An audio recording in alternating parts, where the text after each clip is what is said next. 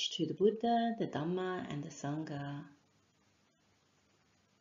Today, let's have another look at meditation and the wandering mind. And today, let's look at how we insult Buddha, Dhamma, Sangha and how it contributes to obstructions when we come to meditate or walk on the path. It may be that we don't acknowledge this as something that is an obstruction, that we don't see that maybe some of our habit tendencies, particular verbal ones and mental ones, can obstruct us from developing our meditations, developing our path. But often it is actually something that is a huge part of why we can't concentrate the mind, why we struggle to understand the Buddha's teachings, or even why we struggle to believe and even walk the Noble Eightfold Path.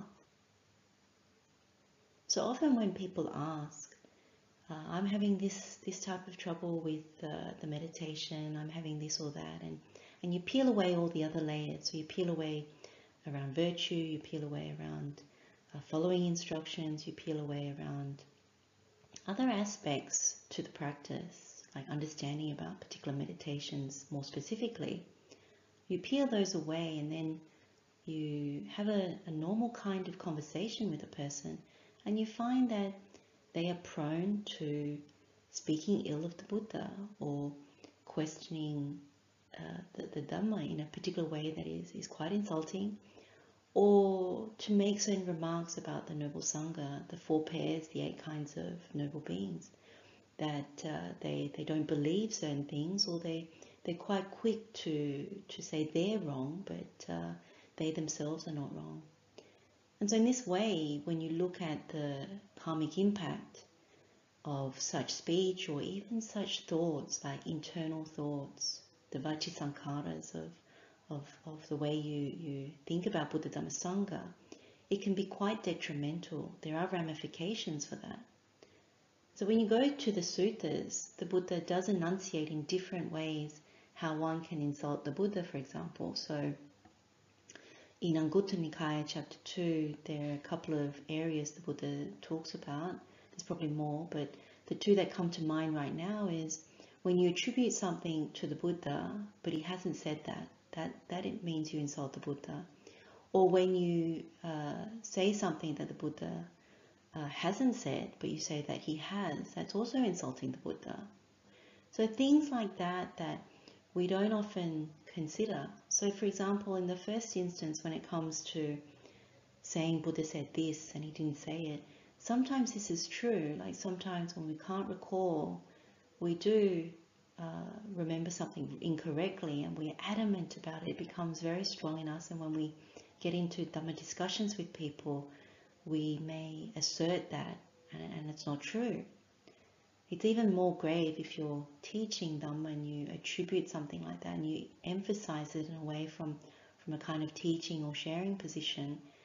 Sometimes you don't think that there's something that you're doing wrong there, but it's good to be cautious and to double check that it is what the Buddha said.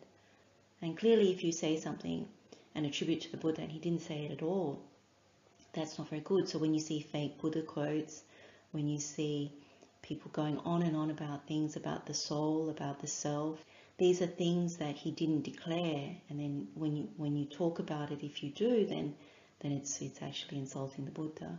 Now when it comes to the Dhamma, again, it's one of these things where sometimes because we haven't got our spiritual faculties developed fully, which is most of us, then we tend to get upset or frustrated with the teaching. And we don't turn that back on ourselves because we think we're quite developed on the path. We question the teaching. We say, oh, that's not what is meant. That's wrong. And then when you read suttas that back up something that you're declaring as wrong, it's almost like you are insulting the teaching because it appears in multiple places. So in that respect, one has to be quite cautious that if the Buddha has said it a number of times, it's reiterated by the Noble Arahants, it's important not to immediately think it's the fault of the teaching and the teacher or the teachers. but to really look at oneself and to think, well, maybe the spiritual faculties that I have are still rather blunt, and I need to practice a little bit further and maybe I'm not ready for that, or maybe I just don't know, and I should leave it aside for this particular point in time and look at something else. When we insult the teaching, we're too quick to judge it, or be out of anger or frustration, we insult it. It's actually not good. It can muddle us, and it can also have ramifications. Now, when you think of Buddha being declared the perfect teacher, the teacher of gods and humans, and you read the suttas and you see the gods in terms of all the devas, they come to the Buddha. So from the lowest deva realm all the way to the highest of the deva realms, they come to see the Buddha. And when you see that, you understand that there are certain things that we don't understand, that we cannot fathom how wonderful a teacher the Buddha really is.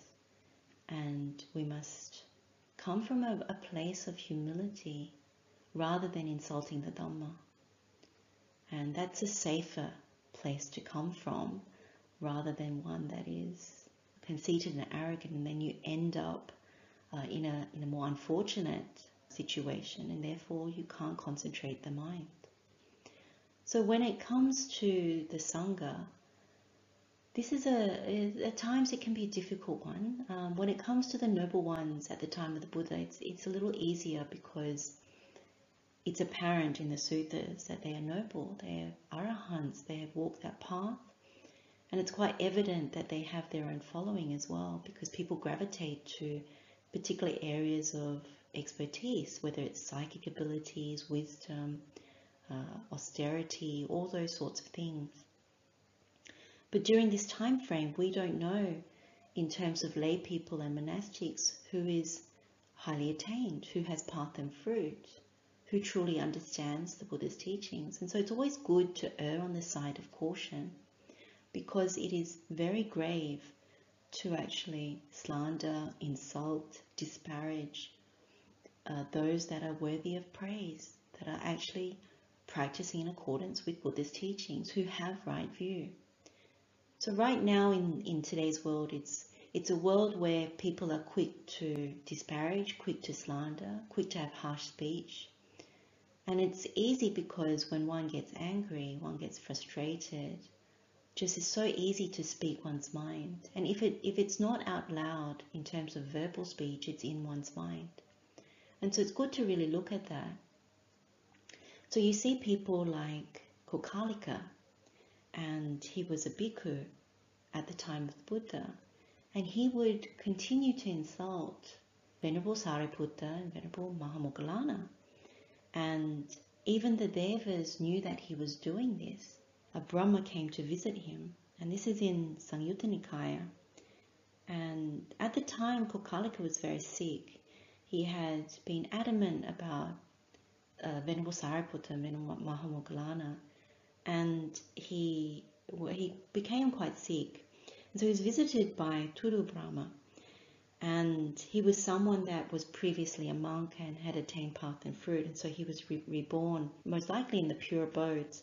But he had come to see Kokalika, and at that time, Kokalika was very rude to him. He said, "Oh, you've attained Anagami, that's what the Buddha had said, so why are you coming to visit me? Look how far you're transgressing," basically coming to visit Kokalika. So it was very insulting. But what's interesting about that visit was what the Brahma Tudu actually said. So I'm going to read it from the sutta. It says, "When a person has taken birth, an axe is born inside his mouth, with which the fool cuts himself, uttering defamatory speech. He who praises one deserving blame, or blames one deserving praise, casts with his mouth an unlucky throw by which he finds no happiness. Trifling is the unlucky throw that brings the loss of wealth at dice. The loss of all, oneself included, worse by far this unlucky throw of harbouring hate against the fortunate ones. For 100,000 Nirabuddhas, and 36 more and 5 Abuddhas, the maligner of noble ones goes to hell, having set evil speech and mind against them. So this particular sutta is very, very visual.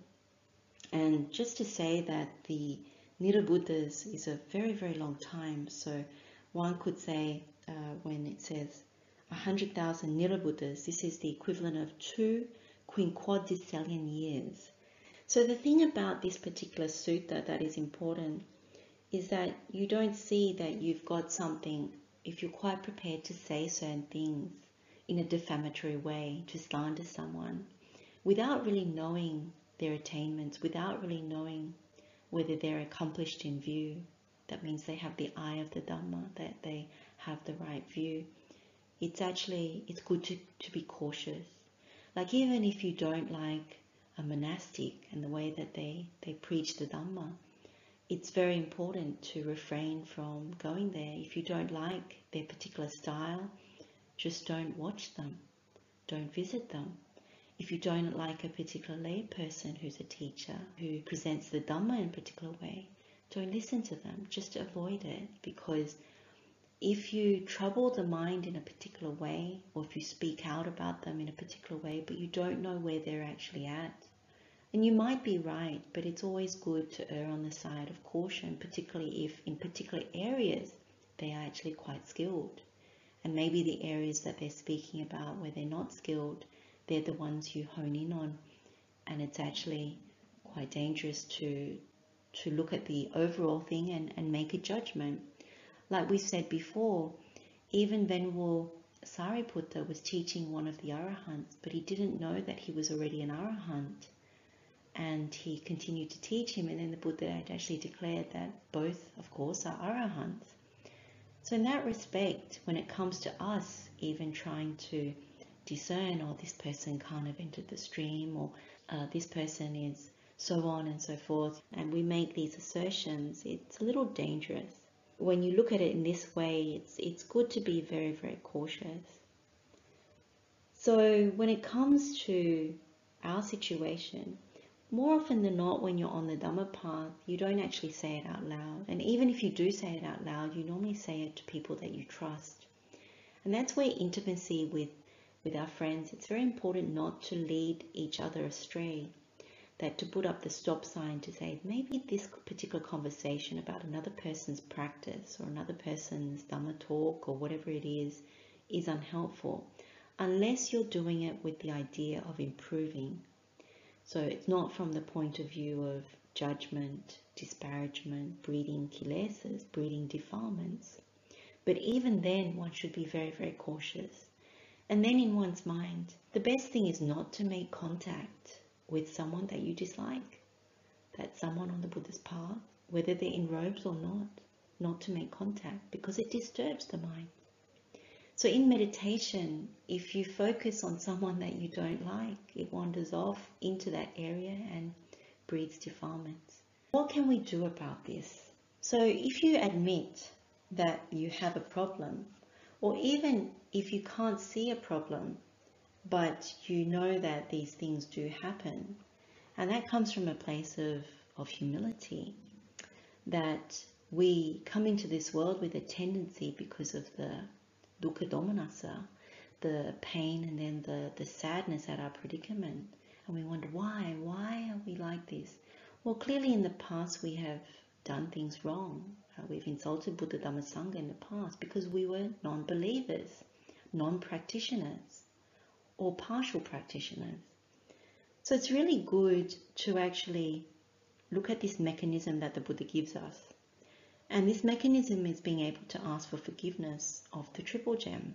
So the formal way of actually saying it is, you say, if by body, speech or mind, due to negligence, I have done any wrongdoing, forgive me of that fault, Venerable Sir, the enlightened one of abundant wisdom. If by body, speech or mind, due to negligence, I have done any wrongdoing, forgive me of that fault, Dhamma, visible in this life and immediate. If by body, speech or mind, due to negligence, I have done any wrongdoing, forgive me of that fault, Sangha, unsurpassed field of merit. So that's the formal wording of it. There are Pali for that as well. But it's always good to know what it means as you're saying it. And once that is deeply embedded, you can do it more quickly. So if that is embedded into you, know exactly what you're asking forgiveness, you know the qualities of Buddha Dhamma Sangha, then you can easily say, I regret any wrongdoing that I've done to Buddha Dhamma Sangha. I ask for forgiveness of Buddha Dhamma Sangha. And you do that 3 times. So what's really good practice is before meditation is actually to do it. It helps to cleanse the mind, purify it of wrongdoing. So normally we do this at times by looking at certain defilements, and that's very, very good, like the Vatupama Sutta, Anumana Sutta, Anangana Sutta, various suttas like that.